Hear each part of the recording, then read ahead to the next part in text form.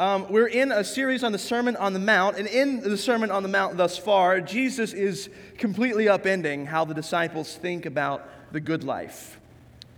Jesus is completely changing how the disciples think of their place in the world. They're neither winners nor losers. They're salt and light. They preserve the world. They give beauty to the world. They give light to the world by sharing the good news of Jesus and His rule and reign in the kingdom of God. Jesus is changing everything, it seems. And the question as this sermon begins is, who is this Jesus? What is He all about? His hearers, the disciples at the top of the mountain, and anyone who may be listening below, who at the end of the sermon we find out are shocked because He's not teaching like the other teachers. Whoever's listening has to be trying to fit Him into their theological framework. Just like you this morning, when you hear a preacher or teacher, you're running them through your theological filter of your experience, your understanding of the Bible, your understanding of doctrine, and you're trying to figure out, basically, are we for Him or against Him? Do we like this guy or do we not like this guy? How do we think of Jesus in light of all we know to be true about the Word of God, the will of God, and the story of God thus far? In verses 17 through 20, somewhat of a thesis statement for the whole Sermon on the Mount, Jesus answers foundational questions of authority and theology. Essentially, our text, as Sam read a moment ago, says, don't get it twisted. I didn't come to do away with the law or the prophets. I came to fulfill them.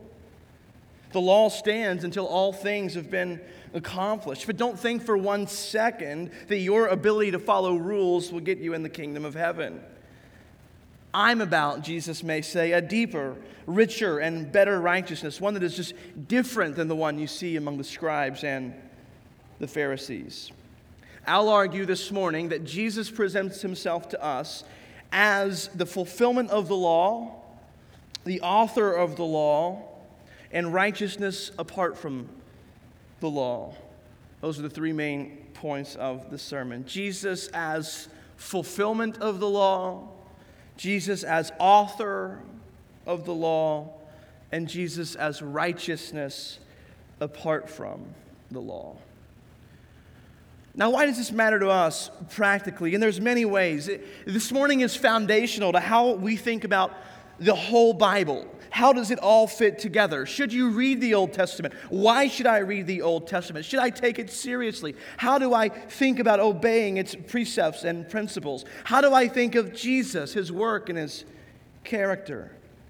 How do I think of righteousness in a life that pleases God? I pray that you find answers to these questions and many more as we see Jesus lifted up as the fulfillment of the law, the author of the law, and God's righteousness revealed apart from the law. And I pray that in light of these truths, you and I together will embrace a better righteousness. One that is real from the inside out. One that's not just about the number of rules we can obey, but about the quality of our hearts inside. The title of this morning's sermon is A Better Righteousness. Verse 17 of Matthew chapter 5, "Do not think that I have come to abolish the law or the prophets. I have not come to abolish them, but to fulfill them." This is a massive theological statement that affects how we deal with the entire Bible. Jesus does not consider His ministry as a deviation from God's dealing with Israel from the Old Testament. Rather, He understands His ministry as the apex, the climax of God's dealing with Israel. Jesus' attitude towards the Old Testament is not one of destruction. It's not one of discontinuity. It's one of organic continuity, and it's one of fulfillment. Some scholars argue that if you were to read Matthew's whole gospel and try to condense his theology into one word, what's Matthew getting at? He's getting at this idea of fulfillment. Jesus doesn't waltz into the story of the world haphazardly or irreverently to proclaim complete freedom from moral and ethical restraints. He's not walking things back. This is crucial. He's not walking things back. He's living things out. He's not walking things back, he's living things out. He pits abolition against fulfillment. I'm not here to tear down, I'm here to fulfill. Meaning Jesus does not say, forget everything you've ever heard, only listen to me from this point forward. To continue that metaphor, he may say, remember everything you've ever heard? Let me show you how it points to me. Remember everything you've ever heard from Torah? Let me show you how I fulfill it all. Church Father Chrysostom explained this idea of Christ's fulfillment of the law as his sayings were no repeal of the former, but a drawing out and a filling up of them. A drawing out and a filling up of them. What does it mean that Jesus is fulfilling the law of the prophets? What does it mean that he's drawing them out and filling them up? It means he's making sense of the whole Old Testament. He's revealing the heart of God. He is bringing forth that which the prophets said would come to pass. He is connecting the dots from Genesis through the Torah, through the wisdom literature, and through all the prophets. The Old Testament is the gospel in the bud. The New Testament is the gospel in flower. The Old Testament is the gospel in the bud, and the New Testament is the gospel in flower. Jesus fulfills the law by obeying it perfectly. He fulfills all its ethical precepts. He understands it. He lives it out. He never contradicts it. Jesus fulfills the law by providing the substance to which the whole Old Testament points. Meaning Jesus is a better Adam. He's a better Moses. He's a better Abraham, going back further. Jesus is born into the Jewish tradition and will live out perfectly the law God gave to the Israelites. He will obey every jot and tittle, every iota, which is a transliteration of the Hebrew word yod, which is the smallest letter in the Hebrew alphabet. And he will show the whole world how humanity is supposed to live. Now, why does it matter this morning to us that Jesus is the fulfillment of the law? When we read our Old Testaments now, when you read Genesis through the end of the prophets, we interpret every phrase, every sentence, every idea, every point of doctrine through the lens of who Christ is and what he's done in his life, death, and resurrection. We join those two chaps in one of my favorite passages on the Bible, in the Bible, in Luke 24, right? There's this moment where Jesus, the resurrected Jesus, is walking with these two guys, and they're talking about, man, this whole Jesus thing has been out of control. This Passover was unlike every Passover before. And their eyes are blinded, so they don't know that Jesus is the one walking with them. And they're talking about all these things. And Jesus asks, what things? What are you talking about? And then for the rest of their journey to Emmaus, Luke 24:27 says, beginning with Moses and all the prophets, meaning everything that he has in view here, the whole Old Testament, he, Jesus, interpreted to them in all the scriptures the things concerning himself. That's the greatest experience. Like if I could, as a preacher, could be at any point in the Bible, that might be it, because Jesus is literally unpacking for hours all the Old Testament and how it's fulfilled in Jesus. When we read our Old Testament, when we read the law, when we read the prophets, we're reading them through the lens of who Jesus is as the fulfillment of them. I have come not to abolish the law, but to fulfill the law. Verses 18 and 19. For truly I say to you, until heaven and earth pass away, not an iota, a yod, not a dot, will pass from the law until all is accomplished. Therefore, whoever relaxes one of the least of these commandments and teaches others to do the same will be called least in the kingdom of heaven.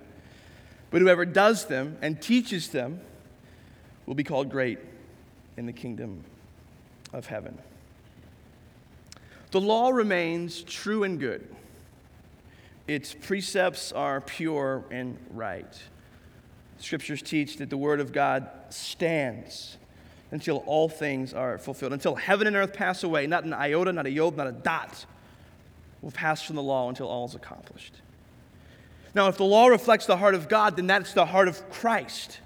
The will of the Father and the will of the Son are not at odds in Orthodox and right Christianity. If the law is from the heart of the Father, then it's from the heart of the Son. The law and the prophets, the whole Old Testament remains true. It remains right. It remains good. It remains helpful. But this is the key. Its role to us is not the same this morning as it would have been to a Jew before the coming of Christ. We understand and apply the Old Testament through the authoritative teaching and example of Jesus, the author of the law. We understand and apply the whole Old Testament through the authoritative teaching and example of Jesus, the author of the law. Now, we'll see in a moment, especially next week, but we'll get a glimpse of it this morning as Sam read. Jesus' demands may actually surpass the demands in the Torah, but they never contradict the commands of the Torah. Jesus' commands may actually surpass the commands of the Torah, but they never contradict the commands of the Torah. You have heard it said, thou shalt not kill, but I'm telling you, if you hate your brother, then that's the sin in your heart. So Jesus isn't just saying, hey, listen, if we could all not kill, that'd be wonderful. Like, let's just have a non-killing thing. Jesus is saying, no, I don't want you just to not kill. I want you to actually not hate. And not only not hate, but I want you to actually love your brother. Jesus authors the law. Jesus fulfills the law. And Jesus interprets the law.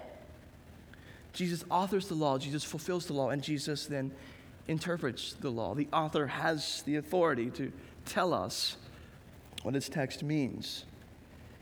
Therefore, here's the therefore. Whoever relaxes the least commandment will be least in the kingdom of heaven.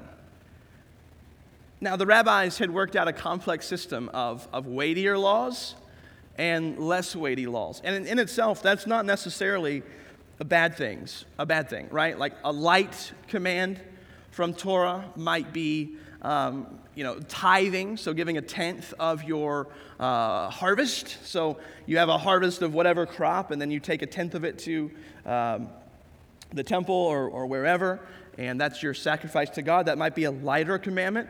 And then a weighty commandment would be like, don't kill anybody. Or the weightiest commandment even is have no gods before me. And there was almost like competition. I mean, that's not the best word, but we'll just have to live with it. There's almost competition between rabbis, like what do you think the weightiest commandments are? Like, what do you think the lighter commandments are? And different rabbis would have a different way of discerning what's weighty and what's lighter. Jesus is saying if you relax even the lightest of the light commands that flow from the law and teach others to do the same thing, you're missing the point. You'll be called least in the kingdom of heaven. Whoever does them, whoever obeys them and teaches them will be called great in the kingdom of heaven. Now, don't equate the light and weighty commands to make yourself feel better, but also don't slip up, right? Don't lower the standards that I have set. The lowest and the least will be those who don't take the word of God seriously. The greatest in the kingdom of God are those who take the word of God seriously. The greatest are those who are the most faithful to the word. Success, church, hear me this morning. Success in life is all about faithfulness to God. Success isn't about a paycheck. It's not about how many people think you're awesome or how many people think you're great. It's not about health. It's not about your image. It's not about any of that. Success is about faithfulness to God. The least in the kingdom of heaven are those the ones who take the word of God least seriously. The great in the kingdom of heaven are those who take the word of God most seriously. Don't relax the least commandments. Don't make yourself feel better because you obey the great ones but not the least ones. Don't pick and choose what you want to obey. Jesus says the moral law of the Old Testament stands and you should obey the revealed will of God. Know the word, obey the word, teach the word. Do it all in light of who Jesus is, what he's done, and what he calls us to do. Let the author of the word teach us the meaning of the word, that we may live in obedience to the word. Let the author of the word teach us the meaning of the word, that we may live in obedience to the word. Jesus fulfills the law, and Jesus is the author of the law, who interprets the law for us, that we may obey and be found faithful. Verse 20. For I tell you, unless your righteousness exceeds that of the scribes and Pharisees, you'll never enter the kingdom of heaven. Unless your righteousness exceeds that of the scribes or the Pharisees, you'll never enter the kingdom of heaven. Who are we talking about here? When we think of the scribes, we think of professional students, think in our day as religious PhD students. They're teachers of the law. They're experts in its application. They are where you go to figure out what the law means and how to live. The Pharisees are this reform movement within Judaism that focused on the meticulous practice of the law. So many Pharisees would be scribes, and the rest of the Pharisees would be informed by very conservative scribes. So Jesus is saying, unless your adherence to the law is greater than the experts on the law, you're not going to enter the kingdom of heaven. So to his ragtag group of disciples sitting before him to hear, unless you know way more about religion than those guys down there and can apply it with more pinpoint accuracy and precision than they do, then you're really out of luck, man. You're really in trouble. But as you read the Gospels, you begin to find that Jesus finds no company with the Pharisees. You begin to find that the Pharisees oppose Jesus, because Jesus is actually teaching a different kind of righteousness than the scribes and Pharisees had in view. The law experts were, by and large, missing the point completely. The righteousness that Jesus is teaching is different than the righteousness the Pharisees were teaching. And that conflict lasted throughout the entirety of Jesus' ministry, and in many ways that conflict continues today. The righteousness of the world is different than the righteousness of the kingdom of God. The Pharisees, worldly righteous folk, are saying, score higher. They may deduce some 240 commands in the Torah. And they may say something like, okay, 240 commands there. If you can get to a 225, we'll let you pass. Right? And so basically you have to figure out, I'm going to try to obey all these commands. I've got this spreadsheet in front of me, and there's, 25 of these commands are going to be tough, but I can follow the rest. And there's some arbitrary threshold whereby we're more righteous than not righteous, right? We're doing pretty good because we're obeying a lot of these commands. In essence, the Pharisees are saying, obey more, score higher, do better. And essentially, Jesus is wondering where they even got the rubric. Jesus is saying, I'm not interested in how good you can show others you are. I'm interested in how pure you really are. The Pharisees are content with a rigid, external, formal obedience. And Jesus is teaching that if you really understood the law, you would know that obedience is always meant to flow from a heart that loves God and loves others. In the eyes of the Pharisees, what Jesus is teaching is more radical. That God is not interested in mere formal obedience. He's interested in a purity of heart, soul, and mind. Perhaps the Pharisees are over here yelling for more and more and more obedience, while Jesus is calling us to deeper, deeper, and deeper obedience. Because Jesus understands the entirety of the Old Testament in a way that these scribes and Pharisees do not. Jesus understands Jeremiah 31:33. I will put my law within them, and I will write it upon their hearts in those days, God promised. Jesus understands that he already told Ezekiel how he was going to do this. I will put my spirit within them and cause them to walk in my statutes.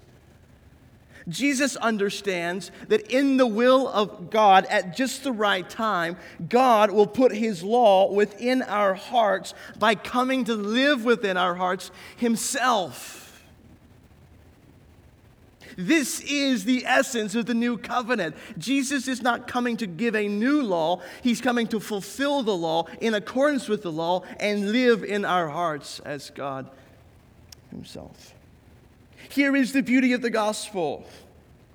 This is all done apart from the law. Jesus is righteousness made available to the world apart from keeping the rules. The New Testament is ripe with teaching on this. We'll settle for Romans chapter 3. Settle for Romans chapter 3. It's like saying, I'll settle for a filet mignon.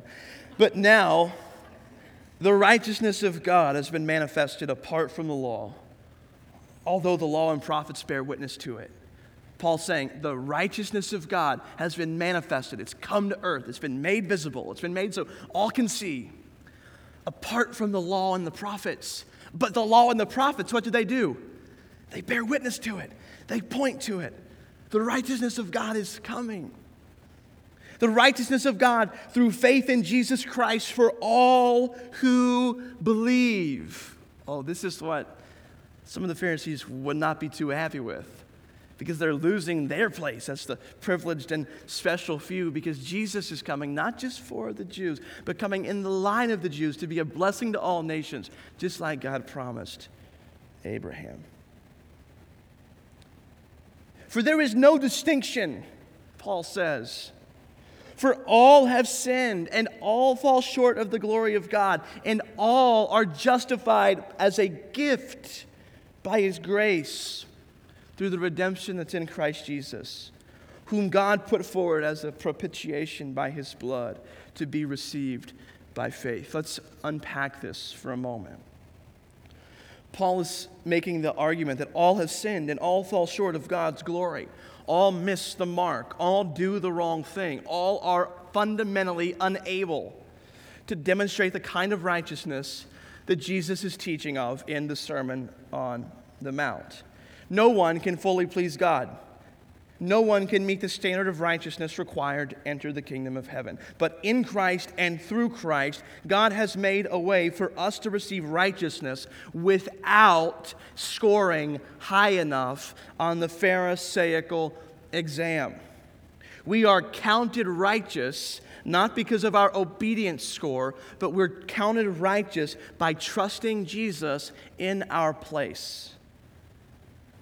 We are counted righteous, don't miss this, by trusting Jesus in our place. We then become righteous. We become who we are. We become changed from the inside out as the Spirit of God transforms us from the inside out. The question this morning is, who will enter the kingdom of heaven by obeying the law? Jesus.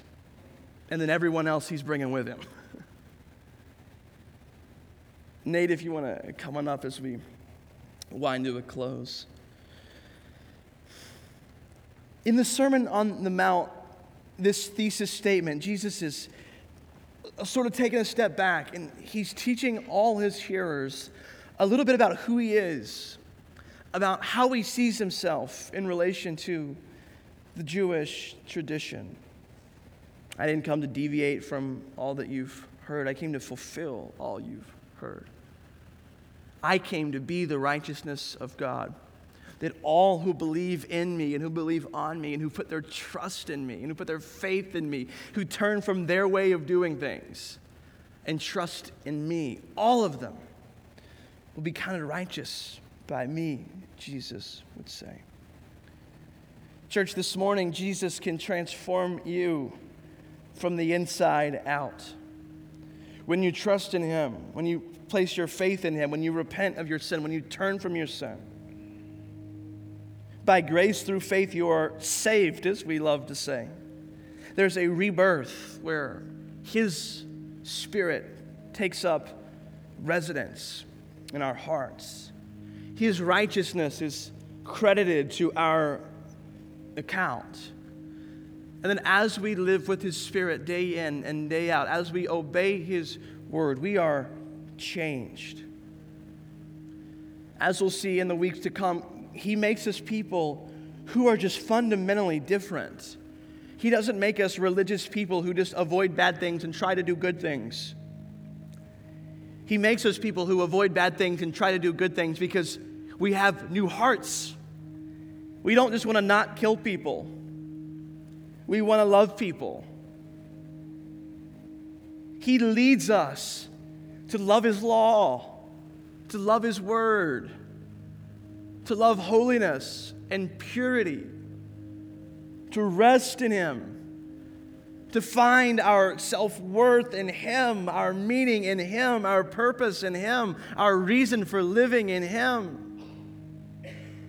He leads us to love His law, and He leads us to keep His commands. My question for you, are you trying to score more points, or are you surrendering your life to Jesus? Do you have an informal rubric whereby you check off the things you're doing and feel pretty good about them and try not to look at the things that you're not doing so well, and hoping that when you die or when Christ returns or whatever happens, the good outweighs the bad and you'll just live with the result? If that's you this morning, I hear the word of the Lord. Unless you're more righteous than anybody ever, you got no shot at entering the kingdom of heaven. But Jesus will later say, I am the way. I am the truth. I am the life. Nobody gets to the Father but through me. And then nobody, when they're with the Father, when they have the Spirit, nobody lives the sort of life we see on the Sermon on the Mount without Jesus, without the Spirit of God inside of us. The sort of life that we're reading about in the Sermon on the Mount is this beautiful picture of not just who God calls a few spiritual elites to be, but who God calls all of His people to be. And He brings that to pass not by just obeying like everyone else. He brings that to pass by grace through faith and by His Spirit taking up residence in us and changing us and transforming us. The sort of life we see in these verses that we saw last week, being salt of the earth, being a light on a hill for all to see. That sort of life is not just for a few, it's for you. My question this morning as we wind to a close, are you interested in looking real, or are you interested in being real? Turn to Jesus this morning. Receive a better righteousness and live in that better righteousness. Would you pray with me?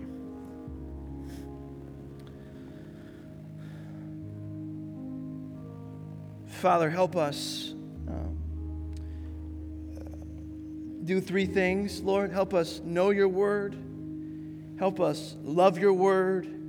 And help us obey your word.